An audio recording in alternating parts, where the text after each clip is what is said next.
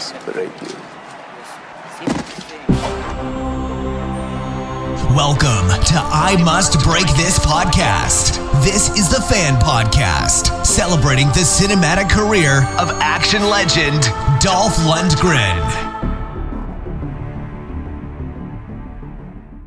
Hello and welcome back to I Must Break This podcast. This is the Fan Podcast where we take an in-depth look at the films of action icon Dolph Lundgren. Today we're discussing the 1995 thriller Hidden Assassin, also known as The Shooter.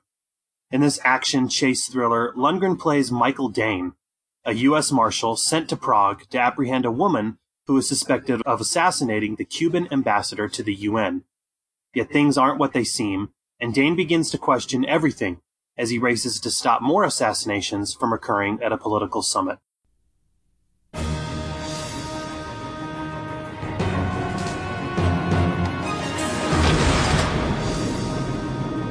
Agent Michael Dane was trained to keep his distance. Shooters here in Prague. Simon Rosset.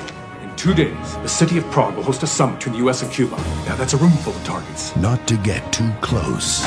My friend is innocent. This target doesn't fit her profile. It was a signature job, Mickey. And never get personal. Are we clear? Clear. But this time, the rules have changed. Now, wanted by his own men, they have 48 hours to bring in the assassin before more blood is shed. There has to be an explanation. Take her back there and put one between her eyes. When there's no one you can trust, Maybe she's the guy, maybe she isn't. who do you believe? Don't shoot! Don't shoot! Dolph Lundgren, Mariuszka Detmers, Hidden Assassin. I'm your host, Sean Malloy, and joining me to chat this film today is Travis Bow of the Real Comic Heroes podcast, as well as the Watchmen Minute. Travis, thank you so much for coming on today, man. Hey, thanks for having me. And I know that this film was not at the top at the top of your list of things to discuss, but you know what's funny is this period of Lundgren's career, he was working quite steadily, but I'd say that this period of his films are the films that are not really widely known. I guess if you're, obviously if you're a fan of Lundgren or if you're like a hardcore action junkie, then of course you may know about this film. But to the rest of the public, it's one of those films that has really gone under the radar. Yeah, I had never heard of this movie actually before you offered it up to me. So, well, and he followed up the excellent Men of War with this I think somewhat subdued and moody thriller. And now you were familiar with Men of War, is that right? I vaguely remember seeing a few minutes of it when I was a kid, but I had certainly heard of familiar enough with the title. And before we get into the film and everything that happens in the film, I'm just curious. Tell us a little bit about your podcast. So you host 2 podcasts, is that right? Correct. Real Comic Heroes and the Watchmen Minute? Yep. Okay. Tell us a little bit about Real Comic Heroes. Okay. Yeah. It's been going on for about coming up on 3 years, and my co-host Patrick and we go through a big list of movies that we established at the very beginning. And we go through this list of comic book, sci-fi, James Bond, Planet of the Apes, like Indiana Jones, the Star Wars, and all the Star Trek movies, as well as comic book movies. Like, we've compiled this big list, and then we go through chronologically and revisit these movies one at a time and review them and just see how they hold up, see, what we try to come away with the most heroic and most villainous moment in the movie, and then give them a rating. So we started with Superman and the Mole Men from 1951. And, wow, you're going way back. Yeah, and we could have gone back further with some of the Flash Gordon serials and some of the old Republic stuff. There was, like a Batman movie from 1943, I think, that was like, maybe it was serials, but so we could have gone a little bit further back, but we decided to start with Superman and then have been working our way, towards the present. And currently, as of this recording, we're almost done with the 80s, actually.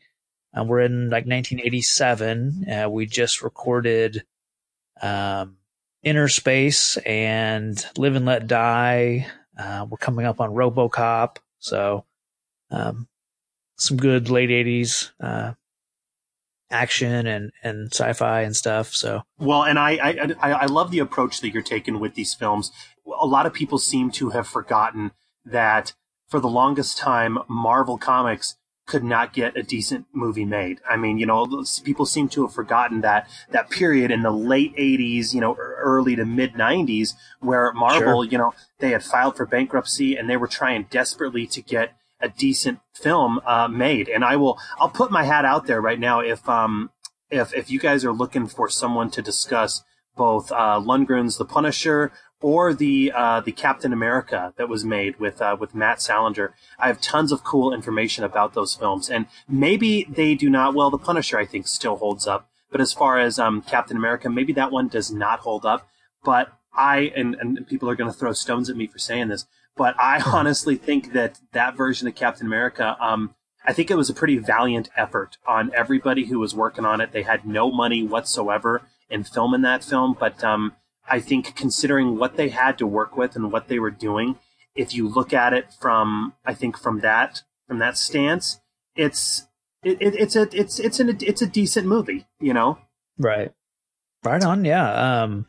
I'm pretty sure we do have you on our schedule for The Punisher, so no worries there. And I'll put your name down for Captain America. What was that, 1990? I believe it was filmed in 89, but it came out in 1990. But what's so cool about it, again, the fact that you're going in chronological order is, if you remember, 1989, that's when Batman was the craze. That's when, that was Batmania. And so if you look at the Captain America version, it's not as dark as Tim Burton's Batman, but it is. Sure. Compare it with the current Marvel cinematic interpretations, it does have a little bit of a darker edge. It definitely doesn't have the humor that you see in a lot of those Marvel films today. And I can't help but wonder if that was kind of Batman's influence on that. And that's why I think Real Comic Heroes, your show, is kind of similar in a way to this one, because I feel like when you're going in chronological order and you are looking in the case of this show, you're looking at an actor, but in the case of your show, you're looking at a genre. I feel like you really, and I've said it before, but you really develop so much, such a greater appreciation of the art form, because then you get to see where the genre, or in this case of the show, where the actor has gone, where the actor has grown, where the directions that particular genre has gone. And, I have a lot of people who have been asking me, well, when are you going to get to the Expendables? I can't wait for you to get to the Expendables. And I would love to get to the Expendables, but I feel like if I just, picked from various eras, then I'm not going to get that full, well-rounded, glossed view of his body of work. Yeah, no, I completely agree. And, we thought about jumping around in the timeline and, hitting movies just either wherever we felt like recording a certain, say start with a Spider-Man,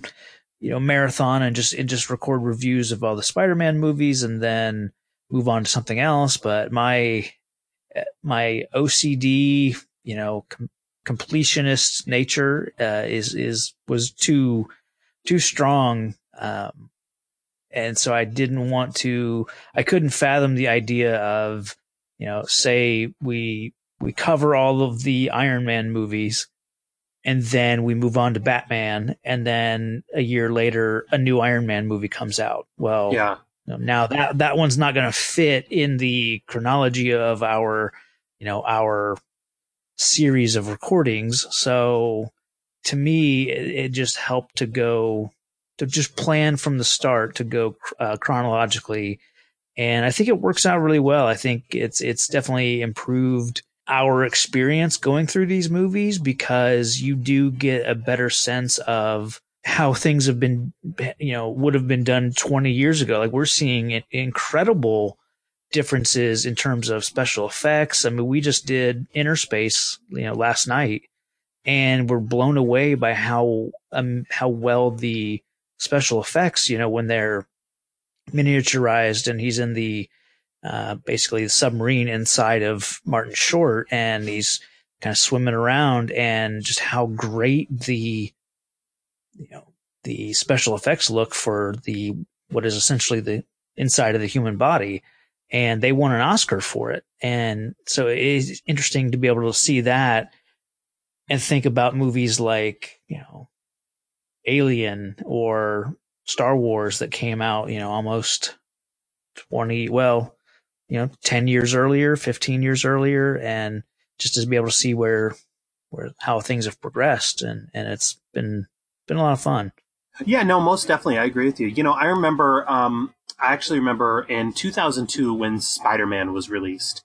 And I remember I was just, when that came out, it was like, wow. I mean, they had finally we had gotten a comic book movie. Because, I mean, they had been doing comic book movies pretty regularly. But if you remember throughout the 90s to I'd say the mid 90s to the early 2000s, they were, picking up, X-Men withstanding, of course. But if you remember, Hollywood was, they were still doing comic book movies, but they were kind of tapping into the more independent comic books. They had Judge Dredd and The Crow and The Mask. Phantom. Yeah, exactly. But, I remember when Spider-Man came out, and I remember a coworker telling me when he first saw it, he actually got, and this sounds a little silly, but I mean, he actually got a little misty-eyed and he got a little teary-eyed because, here they had taken a beloved comic book character who so many held near and dear to him. I mean, Captain America was always my favorite. I was never a big Spider-Man fan, but I do remember that feeling as well. And it was just like, wow, when you saw it on screen and you saw everything unfold, it was amazing to see. And I think you, kind of like you were saying, you appreciate it so much more considering everywhere the genre had been and how far they had come. I mean, if you look at for example, the 1990 Captain America, or even Roger Corman's 1994 Fantastic Four, and then you look at Sam Raimi's Spider-Man in 2002, it's just amazing that they finally had it done. Having said that, if you look at Sam Raimi's Spider-Man nowadays, it's really amazing because it's one that doesn't hold up. I mean, isn't that kind of weird? It came out, 12, 13 years ago, whatever, but it doesn't hold up as well as it did back then. But right, like you said, if you're going in chronological order, you get to see the progression. You get to see how the genre has grown. Yeah, and I can completely relate to your friend who got misty-eyed at Spider-Man because same thing happened to me. Yeah, I remember seeing it opening night, and at the very end when he's swinging through the city, just getting a little teary-eyed because it. On one level, I felt like I was actually seeing Spider-Man, in real life for the first time.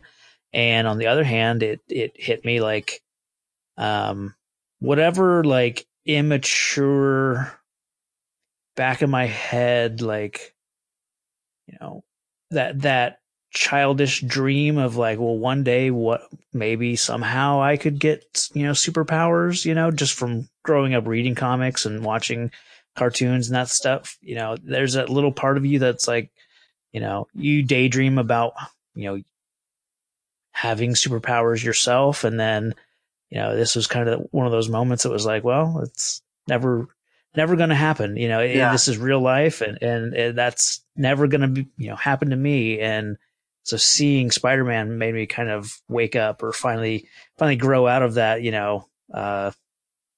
feeling or whatever. And that was a little overwhelming, but I was still happy that I was seeing it, represented on screen with my favorite, character. So yeah, most definitely. Well, cool. Well, like I said, I'm just so excited for this. Thank you so much for coming on. And before we get into the film, I'm just curious. I always like to ask all the guests. You are obviously familiar with Dolph Lundgren. But yeah, you didn't know about this film. So what is your experience with Lundgren over the years? What films of his have you seen and did you enjoy? Honestly, he will always be He-Man to me. That would have been my that would have been my first exposure. That was my gateway as well. Yep. Yeah. 'Cause what was that? 80? That's 87, right? Mm-hmm. Yeah. Yeah. So I would have been, 4 at the time, but I remember, being into He-Man or being into the cartoon, having the toys, and then at some point just coming across this movie. Someone showed it to me, and it just blew me away. And I remember being a kid, and then not seeing it for years and years, and there being kind of a weird feeling of like, did I dream a He-Man movie? Like not having access to it because I couldn't just pull it up on Netflix or or find it on Amazon and have it sent to my house or whatever. So it went through this weird period of time where it was like, well, I think I saw a He-Man movie once, and I don't know, I maybe I'll never see it again. That weird like abyss where unless they play it on TV, you may not ever see this movie again. But luckily, I think I was a fairly young teenager, and I was flipping through the channels, and it was just on, and I was like, oh, here it is again. So finally got to kind of watch it again, and fell in love with it again as a teenager, and then let it go for a couple more years, and then I finally got the DVD as a young adult, and I've watched it now a few times over the years, and yeah, it's just one of those movies that takes me back to my childhood, and it still holds up. I stand by it. It sure does. It still holds up. Yeah, I agree. So that to me, that when I think of Dolph Lundgren, I think of that, painted art cover for some of like the movie posters of him just standing there, heroic in the Drew Struzan. in the body, like yeah. So that's Dolph Lundgren to me. And then, in the last few years, we've on Real Comic Heroes, we've covered, all the James Bond movies to this point, and, seeing him in things like, A View to a Kill, that's always a nice little, surprise, just kind of seeing him pop up in the background. And, honestly, for being a background character, he's like in the center of the screen, and you can't not notice him. Yeah. So that's always fun. And then, things like The Punisher, I remember seeing, as a, young adult and kind of liking it. And before the other Punisher movies came out. So that was always cool. I remember like the Sci-Fi Channel would run the Doctor Strange TV movie, some of the Incredible Hulk stuff, some of the Amazing Spider-Man TV movie, and I think the Punisher, just whatever like Marvel, movies that existed, they kind of ran back then. So I think that's how I saw it the first time. So, okay. So that's kind of my Dolph Lundgren. I've never been the action movie side of him as far as like the Men of War and Showdown in Little Tokyo, like stuff like that. Like even Universal Soldier, like that's never really been my go-to like Dolph Lundgren vehicle. Okay. Well, and for all intents and purposes, I think he is, even to this day, he's still best known as Ivan Drago and as He-Man. Sure. And then you have Showdown in Little Tokyo and Universal Soldier. And that was, I kind of like to refer to it, that was kind of like his golden era, if you will. And so he followed up Universal Soldier. This is kind of about where his star power had started to kind of hit the direct-to-video market. And so a lot of the films that he was doing, actually pretty much all of the films that he was doing, were going direct to video. And the one that we're talking about today, Hidden Assassin, like I said, I know this is one that you had no idea about, you had never heard of. Hopefully you enjoyed watching it. But, I will say that this was a different role for Lundgren, because at this point in his career, he had played soldiers, he had played killing machines, he had played other larger-than-life characters, such as He-Man. But in this role, he is once again playing just a regular guy, which is something that he had done before, but not a heck of a lot in his career. Sure. Yeah, this particular role, I think that this one is actually similar to a role, as I was watching it, it's similar to a role that he had done earlier I don't know if you're familiar with the film Cover Up. No. Okay. I didn't think you would be. Cover Up is another one of those films that he had done early in his career. I think that was about 1991. That's extremely unnoticed. But in this film, his role is Michael Dane. And I don't know if you felt this or not, but this particular role, this is something that I think could have really been played by anybody. I mean, as I was watching, I could see, and I said this with Cover Up as well, but I could see Michael Douglas in this role. I could see Harrison Ford, Kurt Russell, in this particular role. It isn't until the third act of the film where we really get to see this is Dolph. I mean, it really isn't until those final 20 minutes where it becomes an action picture and Lundgren is, he is Dolph Lundgren on screen and he is kicking ass. But for the first hour of the movie, it's pretty much just a chase film. He's chasing a female suspect, and we're going to be getting into this. I will say right now, I have to question his abilities as a U.S. Marshal because he loses her more times than he catches her, and it's the first hour it's essentially just a chase movie. But yeah, right. I was. What is your take on that? Well, you hit one of my points about it doesn't. This isn't what I would have thought of as a typical Dolph Lundgren movie. One of my notes was that, just about anybody could play this character. It doesn't require someone of his size. Typically it seems like he's cast for the, having the height or the physique, but yeah, this movie could have been played by pretty much anybody. It felt a little bit Die Hard at times, just with when he sustains an injury, that injury affects him throughout the rest of the movie. Yeah. And that's something you don't get a lot with action movies. Someone, Schwarzenegger might get shot in the shoulder and then he'll just, put his hand on it to cover it up for a few seconds, and then he'll wince, and then, the chase is on again and he's fine for the rest of the movie. But here, that arm injury that he inflicts upon himself, it has, not consequences, but it affects him throughout the rest of the movie. It's showing that he is vulnerable and he's human. Yeah. I really appreciated that. Yeah. But yeah, I also like that it was something that it didn't require his size.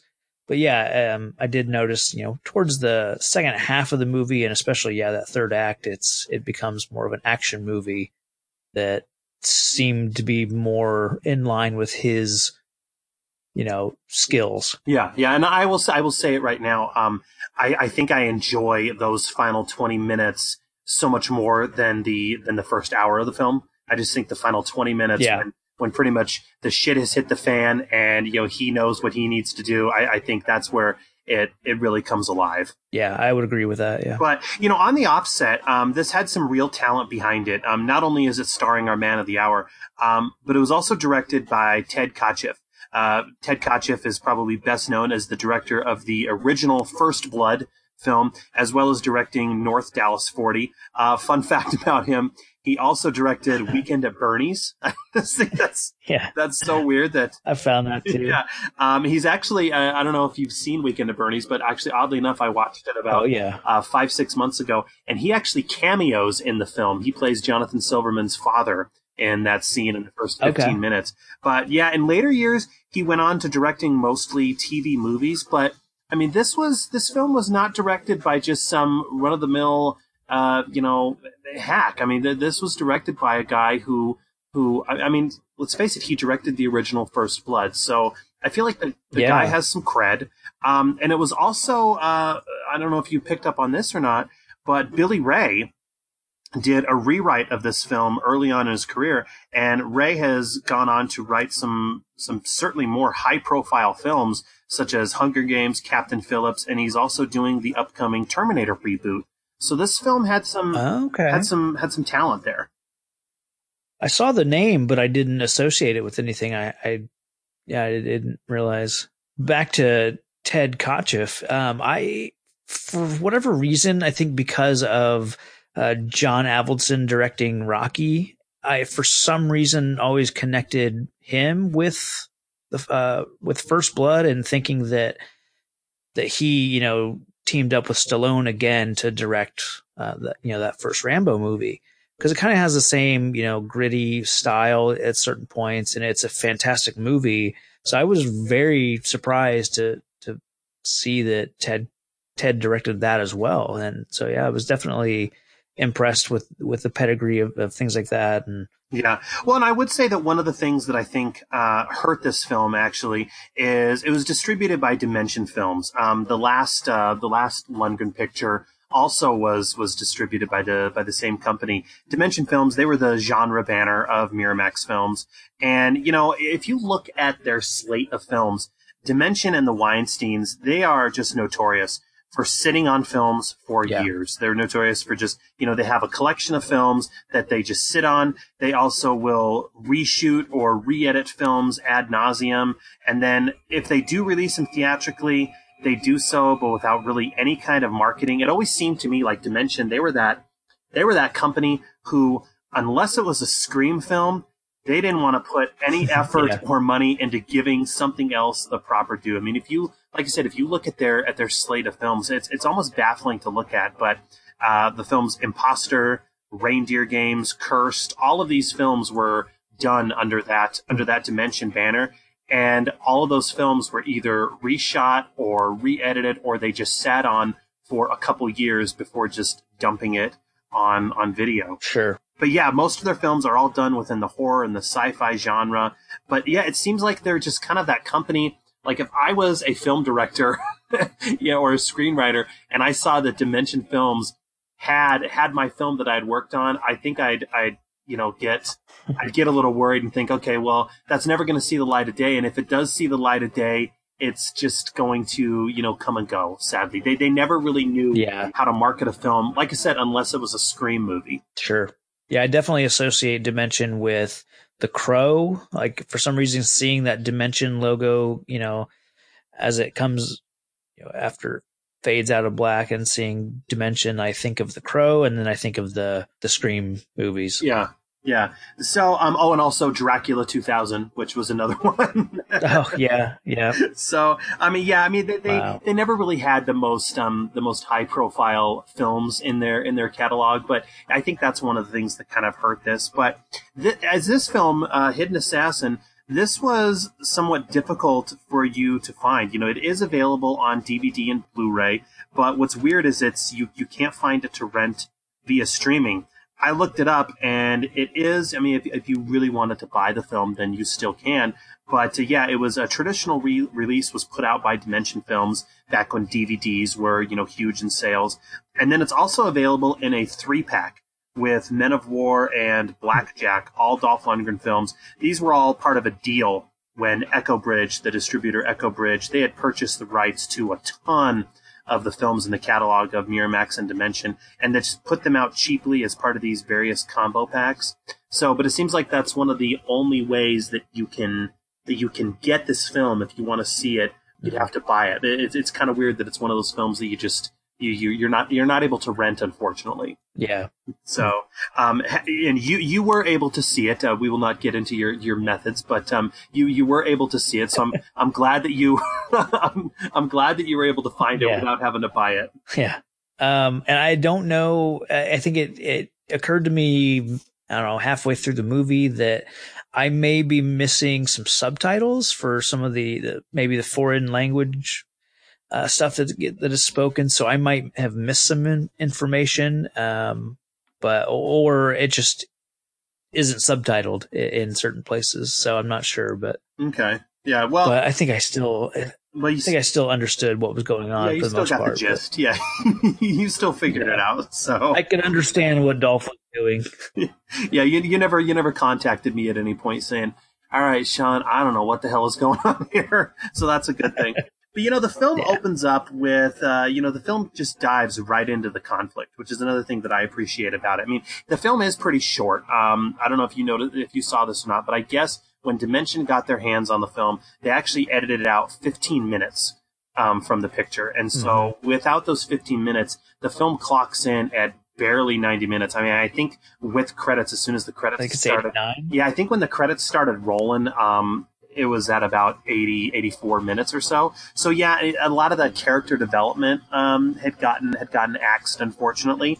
But I do like the opening. The film opens with this assassin who is setting up shop underground in a sewer, and the shooter has killed the Cuban ambassador to the UN in Manhattan. Because this was done on U.S. territory, it becomes the job of the U.S. Marshal Service to bring the shooter to justice back in the U.S. Enter Michael Dane. What did you think about these opening scenes? I really liked that it just, like you said, like it just throws you into it. I like starting the movie out with an assassination like this. Going through these sewers, I couldn't help but think of The Punisher with Dolph, and just some of the, I don't know, imagery. It just felt kind of very similar. So that was kind of cool. Yeah. Well, and I'm glad you brought that up as well, because there are, again, watching these films in this particular order and going back, I saw a lot. But yeah, there's a lot of imagery that reminds me of The Punisher. And actually, I recommend you check out Cover Up. It's again not one of his better films. It's a little slow, but the final act in Cover Up mirrors the final act in Hidden Assassin almost identically. So, okay. But yeah, something else I noticed that was quite similar is I thought it was interesting how the target is shot right through his left eye. And if you saw Universal Soldier, what's interesting is Colonel Perry in Universal Soldier, played by character actor Edo Ross, is also shot through the left eye. And the two scenes are almost identical. I kind of wondered, could Ted Kotcheff have been a big fan of Universal Soldier, or was it purely just a coincidence? So, well, isn't that how it plays out in The Godfather when they're going after all the heads of the 5 families, and the one guy's getting a massage and they shoot him, I think, through the glasses, and it might be the left eye there as well. So It could be that they're all just homaging, Francis Ford Coppola. That would actually make more sense than Universal Soldier.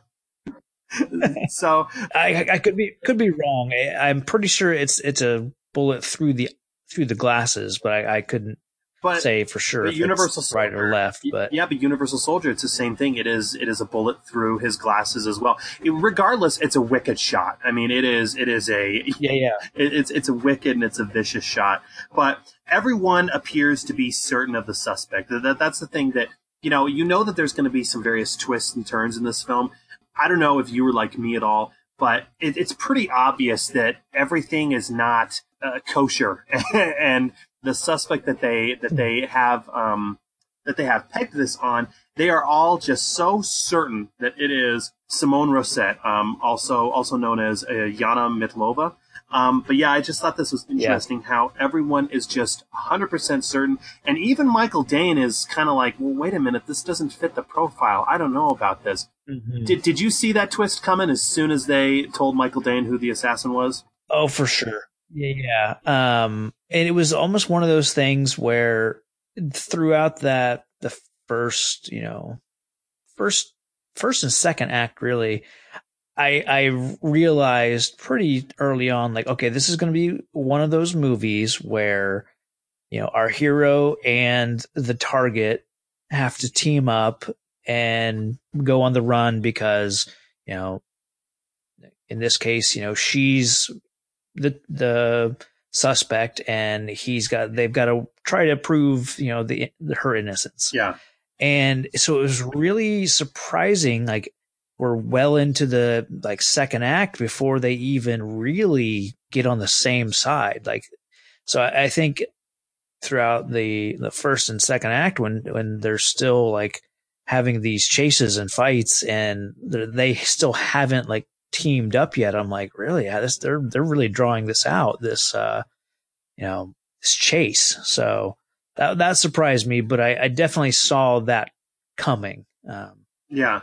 Well, and it's funny that you agree. So, and I kind of wonder, do you think that the film would be more enjoyable if maybe, because like we talked about earlier, the third act is where the film really does pick up and where it really does get enjoyable. And oddly enough, it is the third act where they do kind of team up. And so I kind of wonder if maybe the film would have worked better if they had teamed up earlier in the film, and it would have been a team up, or at the very least, maybe it could have been like a Mr. and Mrs. Smith type kind of story, you know? Yeah, I could have almost seen it working possibly better as well. Like, had they known each other and he was involved in this, you know, because it happened on U.S. soil, you know, they bring him in, and then you find out that they have history. That could have been maybe a little interesting. Like maybe they were ex-lovers or something like that. Something like that, yeah, because I definitely didn't really appreciate the way that, you know, he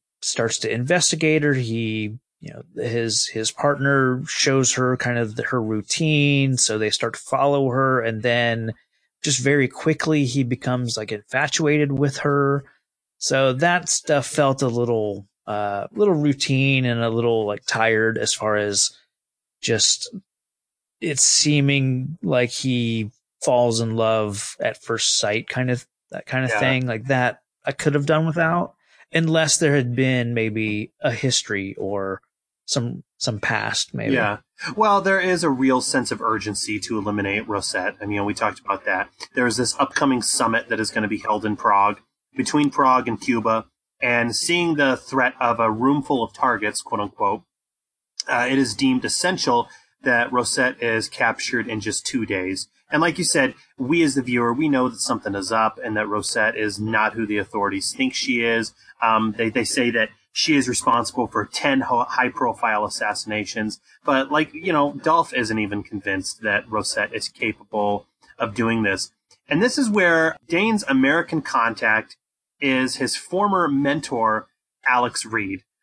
This character is played by the great John Ashton. Before we, this character is interesting to me.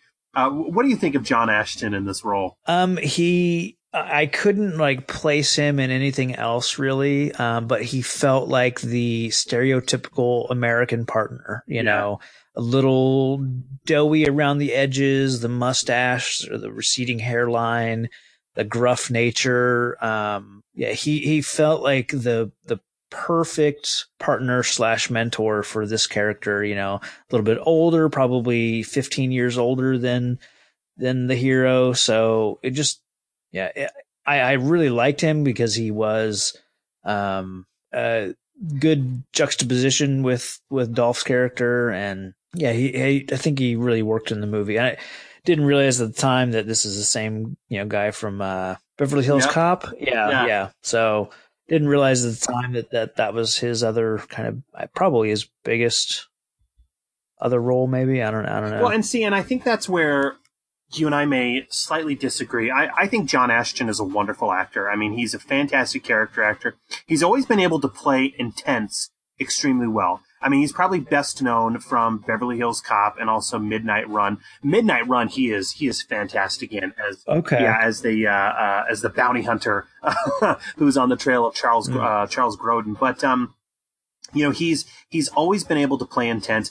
I think probably my favorite role of his is I always have an affinity for the 80s teen drama, Some Kind of Wonderful. I don't know if you ever saw that with Eric Stoltz. No, I probably missed that one. He is amazing as Eric Stoltz's dad in the film. I mean, he plays just a hardworking father of this young teenager who is just investing all of his hopes and all of his dreams into his son going to college, and he just plays the role wonderfully. So I like him. I kind of wonder if he's the best choice for this particular role. You know, here he's Dane's partner, but you know, we later find out actually that he was once Dane's mentor. And he's not so much the comic relief, but he's playing the role as someone whose best days are behind him. Kind of like you said, he's gotten a little doughy. He's maybe gotten a little lazy or inept in his job. I mean, case in point, when staking out Rosette, he stops to down a beer. I mean, and so, you know, and I guess where I kind of, the believability factor for me in this role kind of wore off a bit is I just have trouble believing that someone like John Ashton was once the mentor for Dolph Lundgren. I mean, you know, I mean, as I was watching it, I was thinking, you know, who I think would have excelled and been so much better and more believable in this role is if they had cast like Brian Dennehy. I could see Brian Dennehy excelling in this role as Alex Reed more than John Ashton. Not discrediting John Ashton, as like I said, I think he's an amazing actor. But in this role, I think he's slightly miscast, especially when we, and I don't want to give the spoiler away right now, but when the turn is revealed at the end, it's kind of like, okay, no, I don't. Yeah. I could have seen like maybe at this time, maybe he's too young, but like a Powers Booth, or that would have been cool. Like a Stacy Keach. I could see being the mentor character. I didn't even think about that. Yeah, but kind of Powers Booth would have been great. But our two American authorities, that's Dane and Reed, they begin doing some intel on Rosette, and they're spying on her at a dance club where we get some great dance and techno music. I don't know about you. You kind of touched upon it already, but just the way they are staking her out kind of, to me, felt a little gross in a kind of way. Did you get that as well? Yeah, for sure. It's hard to, I think, because maybe a little bit later when he's sitting, I guess in the next scene, maybe when they're sitting down in the wine bar, that stuff felt a little weird. Mm-hmm. But certainly this stuff, watching her exercise and following her along with that, and then especially the long looks that we get of her dancing in that dress and everything, just feels a little voyeuristic, I suppose. So yeah, but we find out that her and her partner own a cafe. We find out that she's a wine collector and she's also a lesbian. I actually admire and I like these characteristics that and these dynamics that they bring to this character, because I don't think that they are it. I feel like in the end, like we talked about, Dane and Reed, their methods in staking out, her routines and everything, those feel a little gross. But I like the angle that they give her, with her being this wine collector. She is successful. She is tough. Both her and her partner, they never come off as villainous in any kind of way, which is interesting, because I feel like films around this time were full of a lot of gay panic, which nowadays comes off as pretty offensive, and this is playing it straight and not as offensive. So I will give it that. I did like that about it. Yeah, that's a good point. They never. I mean, they may towards the end of the movie fall into the trope of maybe turning her away from being a lesbian in favor of being with him, but that doesn't. It's not impossible that she could have been bisexual and been attracted to both her partner and Dane. So, I mean, but I think I would probably guess that the movie wants to make sure that, someone like Dane brings her over back to, over to the other side, if I had to guess what they were doing. It's Dolph, right? He has that ability. Right.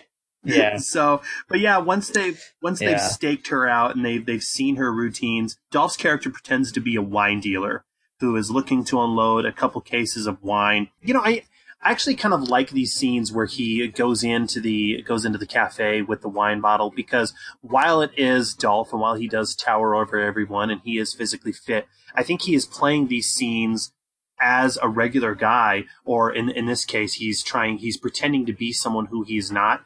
I never once thought his acting was lacking in any kind of way in these scenes. I think he is doing this. He's doing a great job at this role. Yeah, I agree. I will say I don't think the suit and the haircut, I don't think are doing him any favors. Yeah, here. I was going to ask you. It just looks completely wrong on him, and I don't know if it's the style or if I think in that suit he looked like big and scrawny. Like he looked like a tall, scrawny guy in a big, wide 90s suit. I don't know. It's just really, I thought it looked really weird on him. And then throughout the movie, I thought his hair was just wrong. I don't know. I don't know what hairstyle would have worked. He's sporting the same haircut that he had in Men of War. And yeah, it is an odd haircut. And I'm trying to remember if back in 1994 to 96, if that kind of hairstyle was in. I mean, I was in middle school then, and none of my friends had that. So, so I don't know. But yeah, it is. It doesn't look right. I will give it that. It's kind of an odd look. Yeah. So, but he does go with Rosette down to the wine cellar, and he is close to apprehending her when Reed comes in, who, I'm sorry, but this guy was a mentor. His days are obviously way behind him, because he's not stealthy in this at all. He is noticed, and we get our first real action sequence here, where Reed is fighting off an employee of the cafe while Dane is wrestling with Rosette. The two of them are able to subdue Rosette.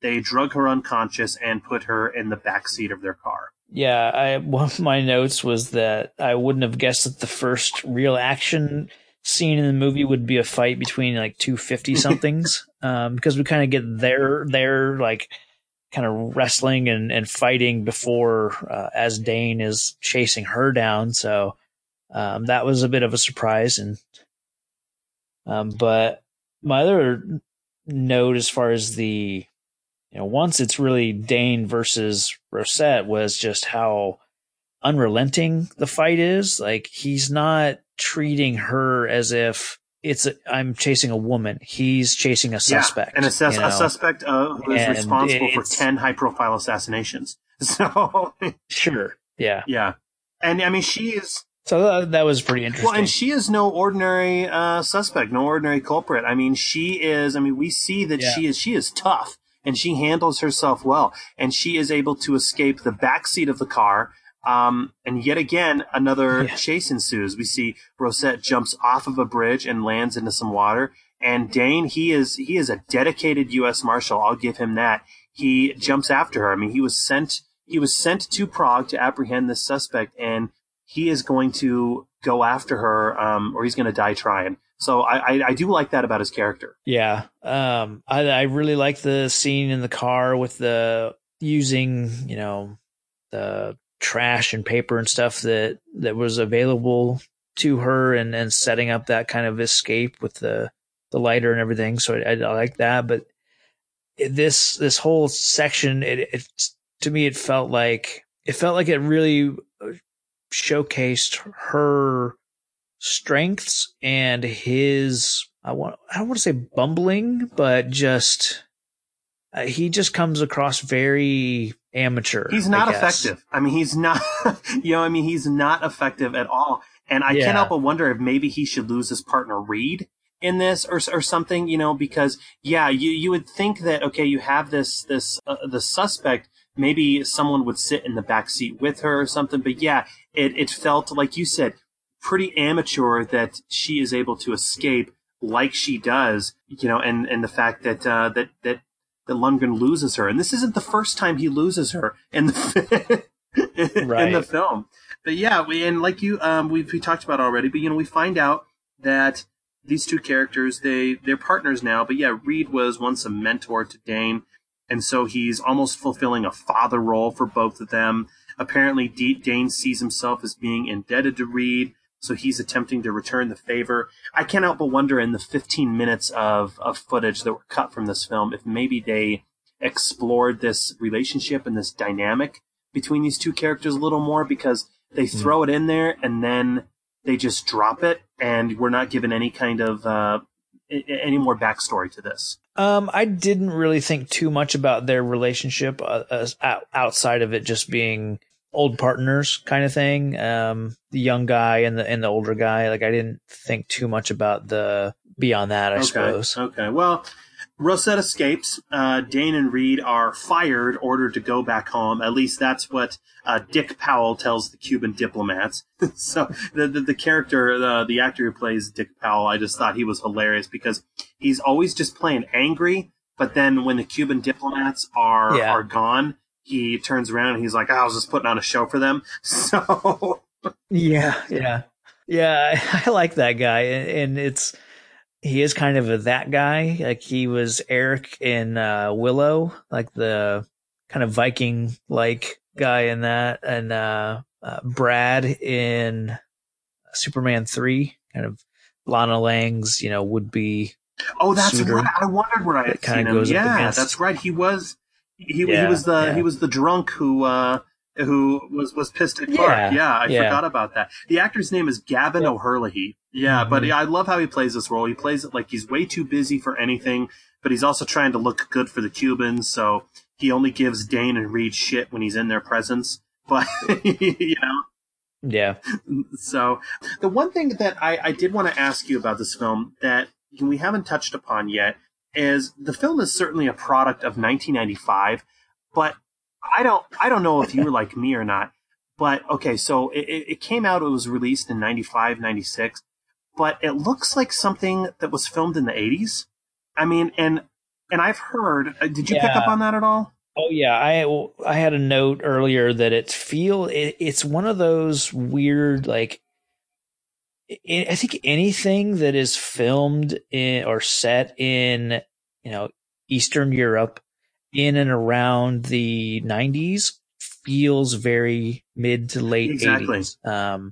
Thinking stuff like the Val Kilmer movie The Saint, the first Mission Impossible.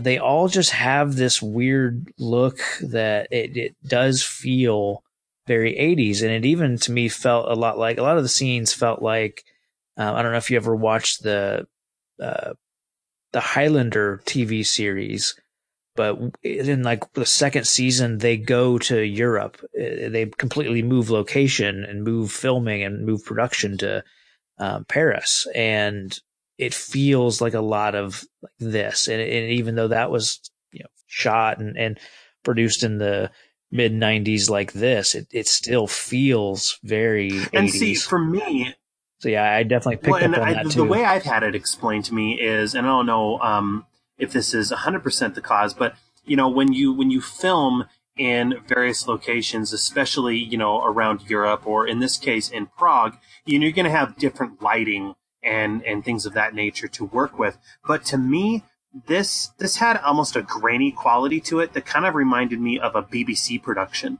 I mean, if you watch an episode of Sherlock Holmes from around the 90s, so this is just that kind of look, that kind of cinematography. I felt that this looked exactly the same. And what I thought was interesting is some of Lundgren's earlier films, like Universal Soldier or Johnny Mnemonic or even Showdown in Little Tokyo, which were done years prior, I feel that those look so much better and hold up so much better today. Now, granted, those films have had better transfers over the years, and I highly doubt anybody is going to be looking at doing a transfer of Hidden Assassin.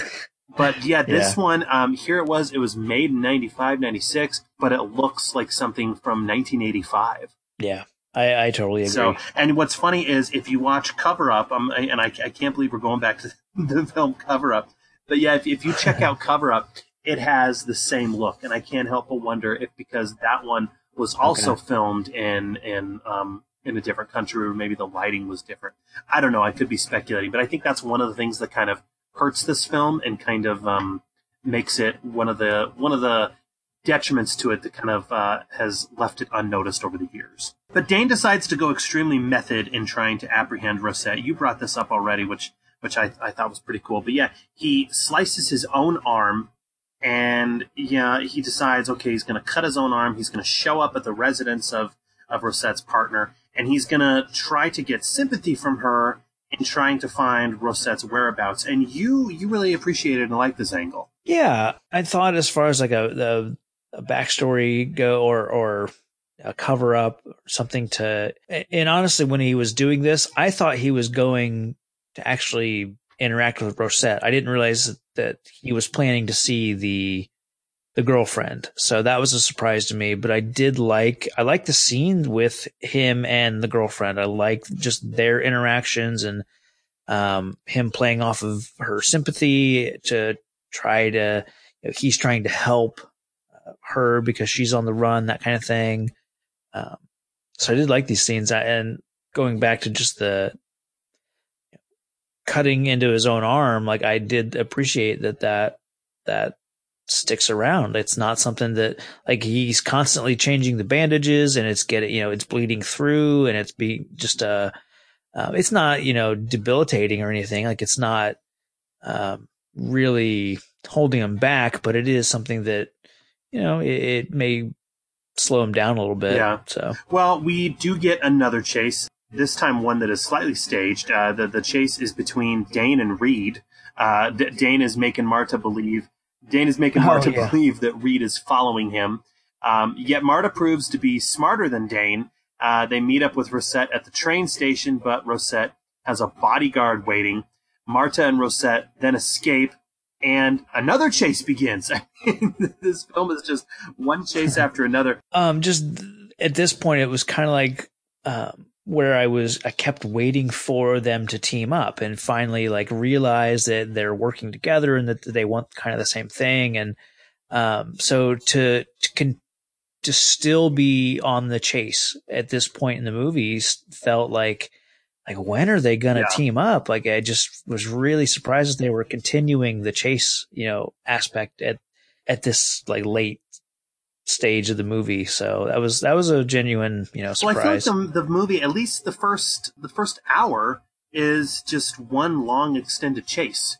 I mean, and pretty much. Yeah. But I will say it is one of the more impressive sequences in the film. I always thought the train sequences were always really cool, and this isn't the first time it was done. But I always felt that when someone is chasing another person on top of a train, I always felt that it just added a sense of scope and exhilaration to the film. So I do like this scene, and I think it does look pretty cool. We have Rosette; she is crawling across the train cars.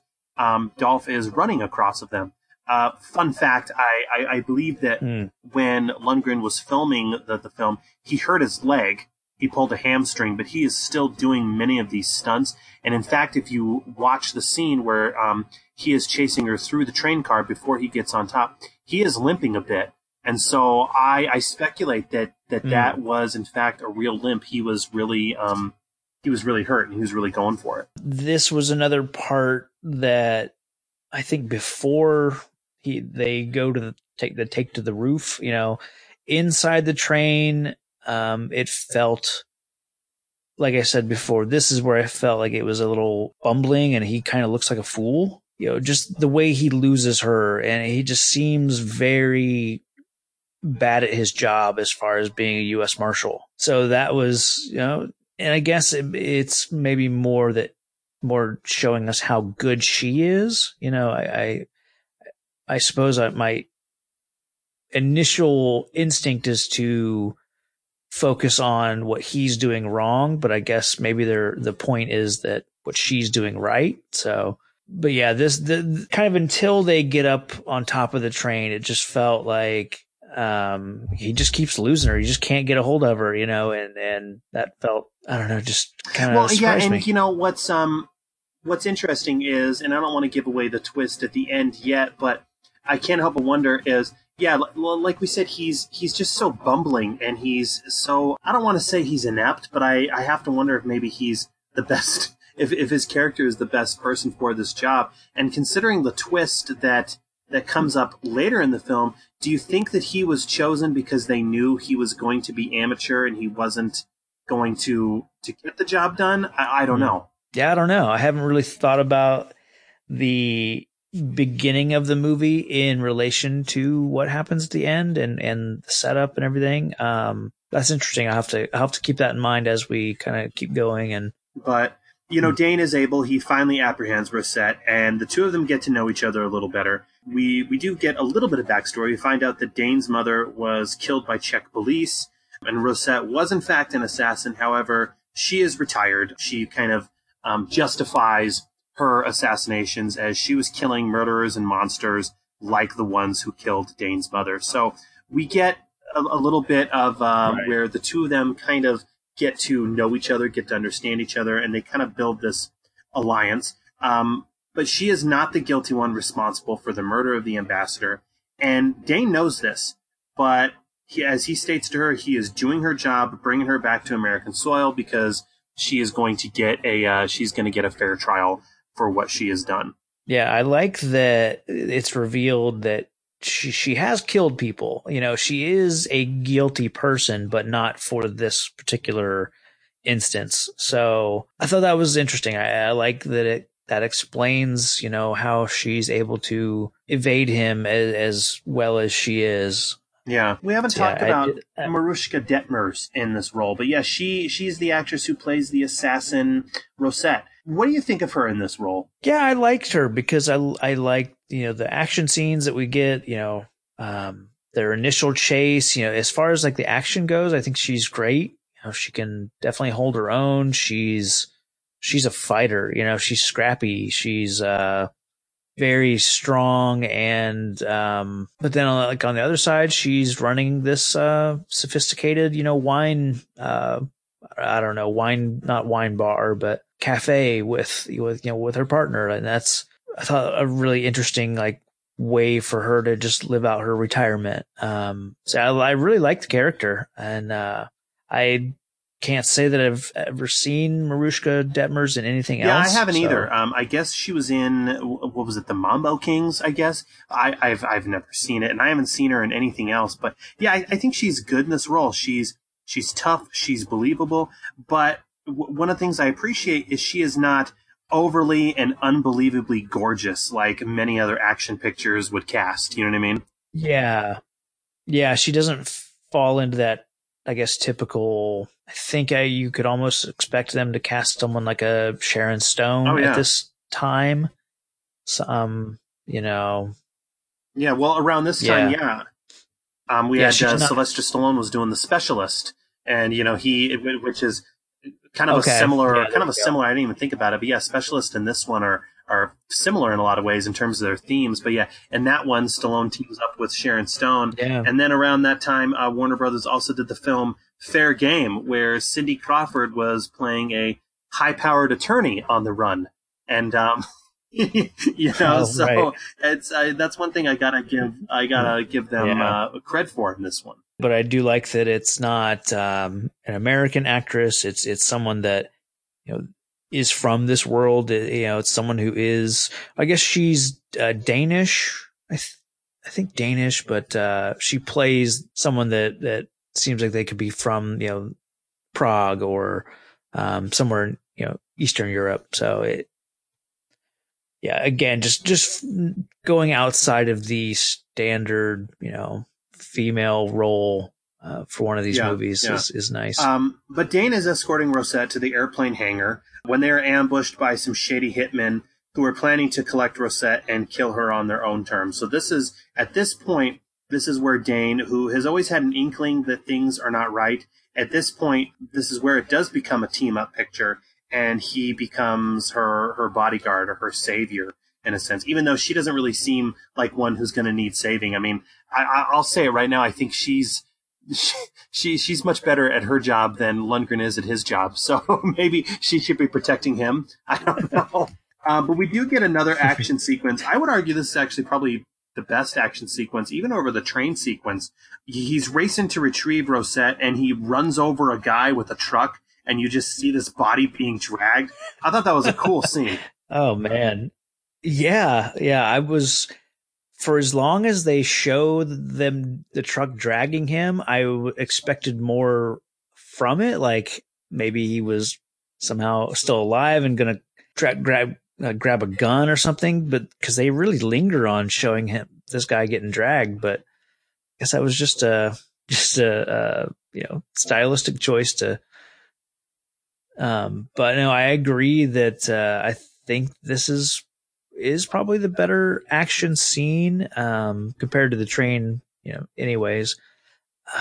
This was a lot of fun, and this I wrote down this is like the turning point for me. Like this is when I was already enjoying the movie even at this point, but here is really the turning point where it starts to get even better. Well, this is what the film should have been. So, I feel like if they had started with this kind of interaction and relationship between Lundgren and Rosette, or Dane and Rosette, excuse me, if they had established this maybe a little earlier and had the film be more of this, I think it would be better. Because like I said, I think at this point, this is where the film really comes alive, and I'm definitely more engaged in what we're seeing, because everything that has come before it, Dane jumping in the water to get her and everything, and even the score that was used in those scenes compared to the score that's being used in these scenes, This is where it's much better.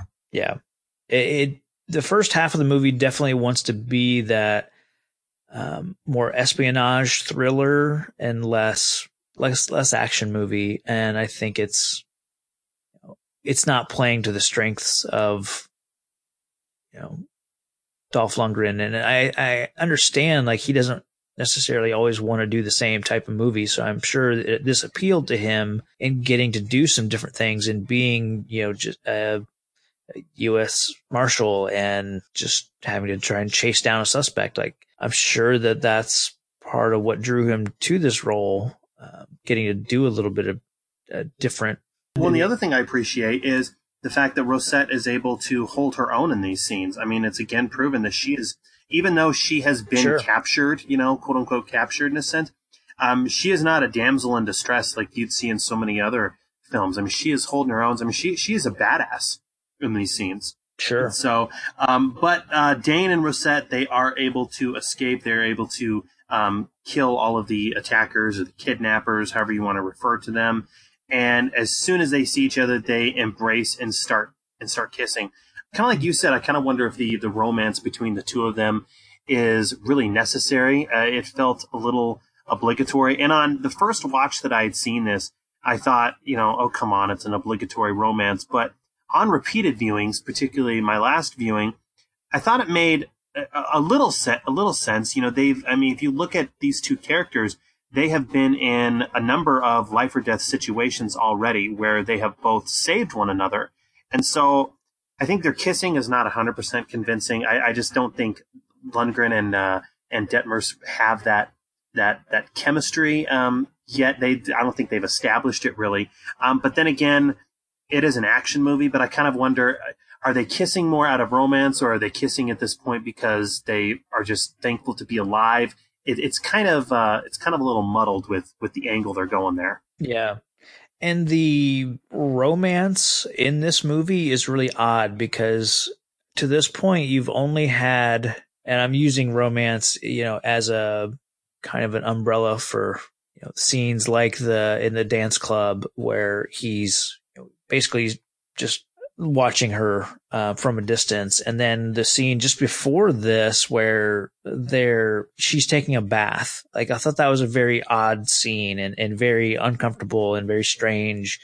Just the notion of he's not going to leave her side, so if she wants to take a bath, she has to do it there in front of him. So that whole sequence, we get a lot of really good information because they actually have a chance to talk, but it's being set up in this scene that is her undressing and bathing, and so that is a little strange. And then cut to this next scene with this big action scene and then a kiss, and it's like part of me wonders if part of that the longer runtime for the I guess the other version, is there something that we miss as far as a more relationship building, more romance? Is there something that happens? Do they spend the night together? Because if they do, that might make more sense for a scene like this where they embrace after taking out all these guys. But then that's the case, I don't know when they could have done anything unless it was while she's in custody, after the bath. And that seems even worse. Yeah, no, and I wonder if maybe it would be, I go back and forth. Should they have kept them as a couple, or should they have just made them, form this alliance where they just respect each other? I don't know. But yeah, like you said, it is a little odd, especially considering that we see that she has a healthy and a solid relationship with her partner early on, that she would go to Dolph as quickly as she did. But like I said, on my most recent viewing, I guess I chalked it up that they were just so thankful to be alive. I don't know. But, it's at this point they do form an alliance where they are having each other's backs. And we get another cool scene. Again, I wish the movie could have been more like these final 25 minutes. But yeah, they have each other's back, and we get an awesome scene where they're driven off the road by some more hitmen. Lundgren is fending them off with 2 handguns, and Rosette is using a shotgun. This is what the film should have been. And it's a cool looking scene, and they both look really cool and really comfortable handling these firearms, handling these weapons. Yeah, I flat out love this little sequence, and I like that. I forget how it plays out that she kind of disappears out of frame, or she's, ducking and hiding for part of it, and he's shooting at them, and then she pops up with the shotgun as if like I guess they, were communicating while they both had their heads down, and it was just so perfectly timed and just carried out perfectly where, as soon as he lets up, she pops up with the shotgun and just blasts, the guy behind them, I think. And yeah, I really love this little scene, especially right off the tail of that other great gunfight, so it's like a nice little dessert the after film, a meal, it's given itself a little time to breathe, but then it's picking right back up. And that's what I appreciate about it. And yeah, Dane and Rosette, at this point, Dane, he still trusts his mentor / partner, Alex Reed. They find refuge at Alex Reed's place. Alex leaves, and we see that Reed may not be entirely truthful. Spoiler alert, did John Ashton's character, Alex Reed, did his character arc surprise you at all? It did, I think, until they show up here at his apartment. Then I think it dawned on me as he was leaving, like as Alex says, you guys stay here. I'm going to go. I forget what he tells them, but basically tells them to stay put and then leaves. And that seemed odd. So that's kind of when I knew, like, okay, he's involved with the Cubans that he teams up with, or I forget kind of towards the end which people, like which side everyone's on. But well, and a sniper as Reed is gone, at this point we see the wheels are turning in Lundgren's head, where he's figuring out, okay, something isn't right. A sniper shoots Rosette in the chest through the window, so the character of Rosette is killed at this point. We get some great emotion from Lundgren here as he holds Rosette's dying body. To my knowledge, I think this seems to be the first time in Lundgren's career where we really get to see him crying and showing emotion. He did a little bit of it in I Come in Peace, but this is where we really get to see him emoting. And I did not expect the character of Rosette to die. I mean, she had gotten injured, but I thought that was kind of ballsy for her character to die like she does at this point in the film. Yeah, I thought that was a genuine shock. Like they telegraph that someone's going to start shooting through this window. I think any time in a movie, especially an action movie or something with a lot of gunplay in this movie, never trust a big open window, and especially never, anytime someone starts walking around with a big window and they're on the run, like that's, generally a, pretty good sign that some shooting is about to start happening. So, but yeah, like I said, just shocked that she just takes one to the chest and that it's so matter of fact and over, like, so suddenly. Yeah. Well, and it is at this point in the film, the character of Rosette is dead, and we see that I guess Dane had developed an infatuation with this character, and so he is understandably pissed off and wants to deliver justice. It's at this point where, like we said, that the film becomes a real Dolph Lundgren picture, and it's a great locale. I love, this was shot on location in Prague. Lundgren is scaling the sides of buildings, trying to nab the assassin. He's also darting through a parade, trying to foil another assassination attempt. Seeing as how the Cuban ambassador was shot from a storm drain, Michael Dane has his eye on the nearby storm drain. So Dane climbs down to the sewer to find, spoiler alert, the assassin is none other than John Ashton's Alex Reed character. What would you like to add about these scenes? I wasn't sure. So he, like you said, he goes outside the apartment or the hotel or kind of whatever building that they're holed up in, and he takes out the shooter. And at this point, I almost expected this guy, whoever shot, Rosette, I thought was the kind of the weaselly sidekick to the Cuban ambassador. He was very antagonistic throughout the movie. Like every time that he and his boss popped up, he was giving, I think, Alex and Dane, just grief and just being a kind of a dick.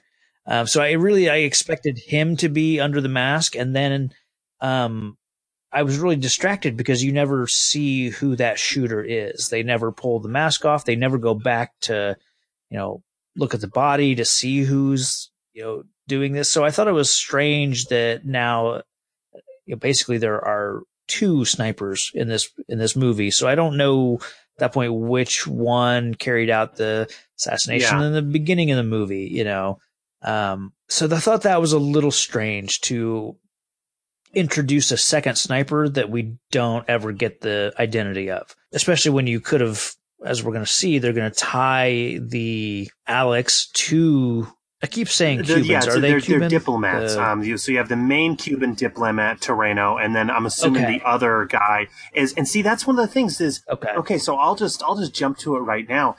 We find out that Reed has been working for Terreno, who is the Cuban diplomat who has shown just complete disgust for Americans. It seems like, especially Dane's character since the film's beginning.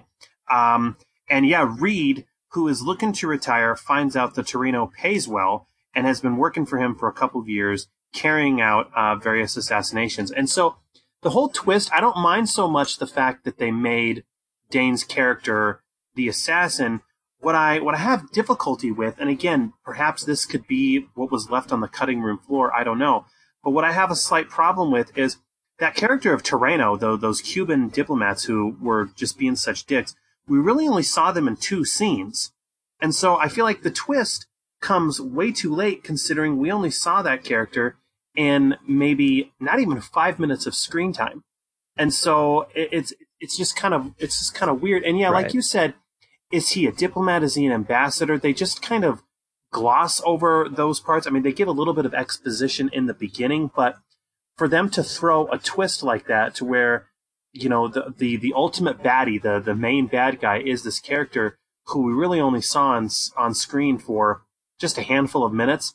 To me, that the payoff for that was not, it felt like a bit of a jib. I like the scene between Alex and Dane, in the sewer when it's revealed that Alex is the sniper and everything. I like their interaction together and his explanation of why he's doing this and everything. And the idea that, if you've been in the business as long as I have, this is going to be you someday because they're going to screw you over, for 20 years like they did me and that kind of thing. So I did like that. But I almost kind of wanted a little bit more of that. And maybe that's something that was left on the cutting room floor, but we really never got a sense of urgency on behalf of the Reed character to where he was struggling financially or anything like that. You know what I mean? Yeah. And maybe they didn't want to foreshadow it too much. Perhaps. I think most movies, would. So it is odd that they didn't. Lundgren storms into the summit party ready to apprehend the character of Terreno. This is a cool scene. I know that's what I was going to say. Great. This is such a sick scene because and this is what fans of, if you are in 1995, 96, combing through a video store and you see this film Hidden Assassin starring Dolph Lundgren and you pick it up, sure, you may be a little disappointed that it's not super action packed those first 45 minutes, but these final few minutes are awesome, and this is what fans of Dolph Lundgren came to see. I love this. He walks into this big party, and he is just covered in blood. I just love these scenes. He is pissed. He is ready to deliver justice. He screams that he needs a gun. Give me a gun. They give him a weapon, and it's a cool scene. Yeah, I totally agree, and I love that it leads to another chase. So it is. You're getting these action beats like fast and so many of them kind of in this section of the movie. So I didn't have a lot of notes because it was I'm just kind of sucked into the movie at this point and just really, really into it. So yeah, I really like the just confronting the guy and just flat out, I know, saying he's under arrest and going through the And you know something else that I actually like about it as well is the fact that, you know, for the most part, yeah, maybe you know, Dolph comes off as a little as a little silly or inept in his job, but I like the fact that he is, for the most part, being by the book. I mean, for the most part, we don't really see him being dirty in any kind of way. He's not using excessive force. I mean, if you look at it, and I don't know too much about the inner workings of a U.S. Marshal, but I never once thought to myself, you know, oh, come on, a law enforcement official would not do that. I mean, he is being, you know, he is doing his job, and he's following the rules. That's something else I appreciated about it. That's a great point. Yeah, I hadn't really considered that he doesn't go out of his way, or it's not a Die Hard movie where he's just going to kill every, you know, henchman that he comes across, you know. Well, I mean, I guess they did just have the shootout where they were trying to take her, but I mean, that was people shooting at them. So I don't know. I don't know. I didn't really have a point there, but you know, we do get a final shootout on the rooftop of the building where the summit is being held. And Dolph shoots both Toreno and Toreno's right-hand man on the rooftop. And again, like we said, if maybe a little more time had been spent with these characters, and again, they can't, I guess if they spend too much time with them, then the twist goes away. But, you know, I think one of the things that kind of hurts this film is there really isn't a solid villain throughout the film. And, you know, and I've said it before, and I'll say it again. You know, if you want a film to be memorable, regardless if it's a Dolph Lundgren picture or, you know, any movie, I feel like you need to have a villain that is great. And the fact that this film kind of dances around who the villain could be, and then we find out who the villain is in those final few minutes, that's one of the things that I think hurts it slightly, you know? So, but we do find out that the character of Powell, he is still going to make Rosette the main perpetrator, seeing as how she's dead. If it was unearthed that it was Reed, his wife wouldn't be able to collect his pension, which is again kind of showing how corrupt the government is. But I found this was just, it was so disrespectful to the character of Rosette. You know, the fact that not only do they kill her character off, but they're still going to make her the fall guy or the fall woman for these crimes. What did you think about that turn? I think it was in this movie, in this setting, I thought it was completely understandable, because I liked the notion that, you know, why should Reed's family have to suffer for what he did? I mean, yeah, they're essentially then covering it up and hiding the truth. Rosette's character, she did commit assassinations. You know what I mean? She, you know. Right. That's what I was going to say. Yeah. Yeah. Had she just been completely innocent party, you know, from the get-go, yeah, that would be really tough, and you'd expect for Dane to really put up a fight, but he understands that she wasn't perfect. She was not an ordinary citizen. She was, you know, someone who had committed crimes, and at some level, she is guilty of something just like this. Maybe not a high profile, you know, political figure, but she has assassinated people. So for her to go down for this crime, you know, maybe is fitting. And well, Powell does offer Dane another job in the Middle East, but Dane declines. And the film ends with Lundgren just walking off across the city of Prague. His future is left ambiguous. In the dance club scene that the song that was played in the dance club earlier in the film, that's how the film ends. So we have Dane's character just walking across the city of Prague. We have no idea where he's going, what he's going to do, but then we get this song number. We see him remembering Rosette, because we do get those dance club scenes, a couple of those. I guess we're to believe that he is remembering her, and that I guess she's going to live on. But what did you think about the ending? These scenes, just not only Dane's future, but also the way the film just ends, and this music that comes in. Well, as far as like his future goes, like at this point, it's when I don't know, decided or realized that this could have been a character that I would have liked to see pop up in a sequel. You know, could have been a completely different scenario, but I could have almost seen this one being a recurring role that he plays, you know. So, you know, I would have liked to have seen another movie about this character. And as far as like, I like the visual of him just walking away. I like that it's for quite a while. It just remains a single shot of him in real time, just walking across this plaza. So I did like that. The use of the song is fine. And showing little clips is, I don't know. It's never my favorite thing to show a flashback in relation to make it like seem like, oh, this is what the character's thinking. So we're going to show you visually what, a flashback that represents what is going through his head right now, because it's not always how people really, memories really work. I get it, but I didn't even think about that. But I could fine. see this character coming back. What's interesting is in The Fugitive, Tommy Lee Jones's character, who was a U.S. Marshal, they resurrected, or they didn't resurrect, excuse me, but they brought back that character for a sequel. So I guess I could see that as well. And maybe with him losing the character of Reed, maybe Lundgren would be a little more effective in his job as a U.S. Marshal. I don't know. So, but as we wrap this up, I always like to do two recommendations. One recommendation as a Dolph Lundgren film, and then the other recommendation as a movie itself. And, this was a film that you did not know about at all, so you went into this completely cold. Thank you again for watching it. I hope that you did enjoy it on some kind of level, and I hope that, if anything, it does make you want to check out the other things that Lundgren did back in the early to mid 90s. No, thank you for having me, and thank you for showing this movie to me, because I did enjoy it. It did kind of.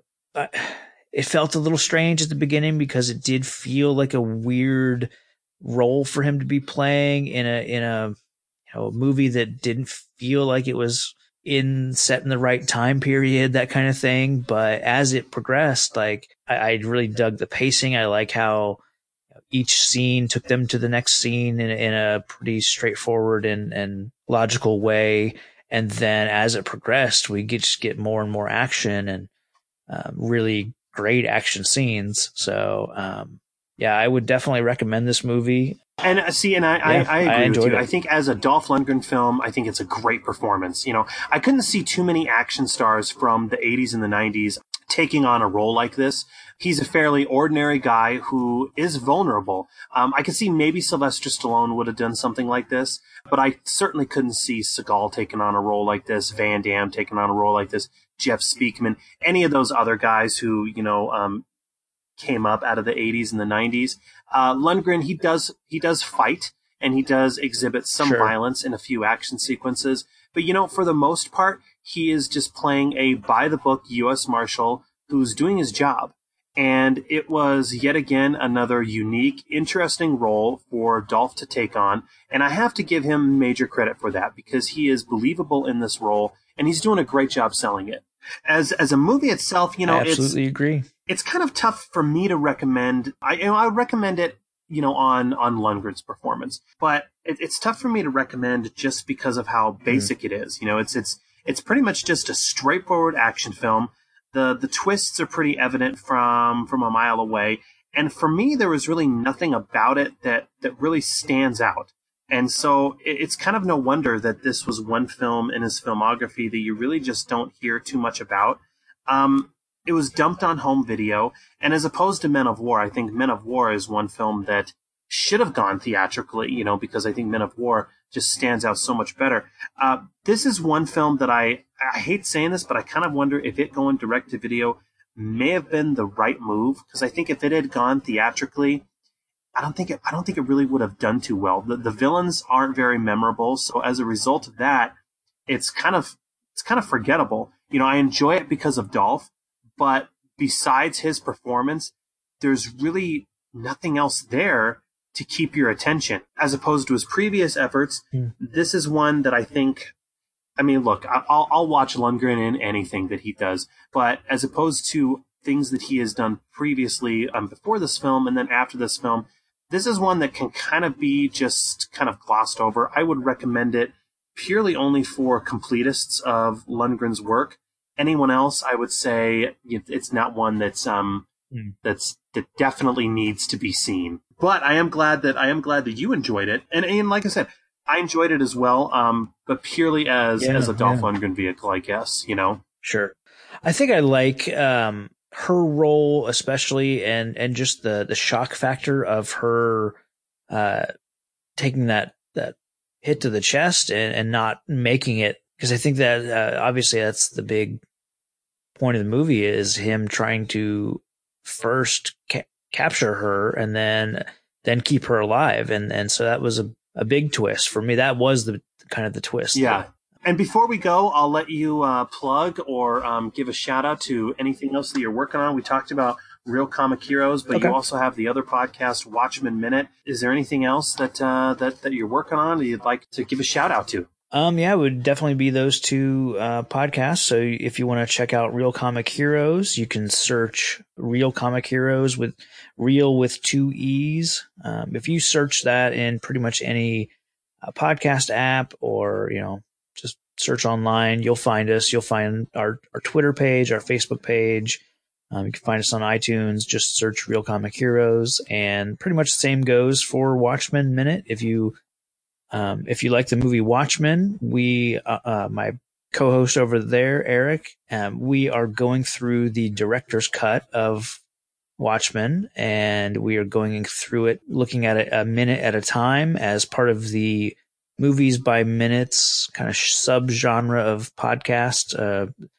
It's sort of a unique way to look at a movie, and instead of just reviewing one, as a whole, we examine the. That's some serious minutia, dedication, so. I have to say. I had no idea. That those movie by minute podcasts even existed until you and I first started talking a little while back. But there's plenty out there, and I gotta give you guys my hats off to you guys, because that is some dedication. Good for you, especially considering the film Watchmen was maligned. There's those camps who really love it, but then there's those other people who strongly disliked it. So the fact that you guys are picking apart that movie minute by minute is some dedication. Yeah, it's a lot of fun, and the whole genre was kicked off by the guys over at Star Wars Minute. They started this whole thing, looking at all the Star Wars movies 1 minute at a time, and for them it was just, they wanted to start a podcast and they wanted to talk about Star Wars, and specifically the movies, and then for them it was like, well, if we just put out an episode talking about the first movie, or we'd put out one episode talking about each movie, we'll be done in 3 episodes, and then what are we going to talk about? So they started to look at ways to really spend time examining these movies, and then one of them had the idea to well, what if we just broke it all up into minute chunks and we'd only look at that 1 minute, and you would be amazed at how much stuff happens in a minute. I mean, sometimes you have maybe a driving scene that takes a long time and nothing really happens in a minute.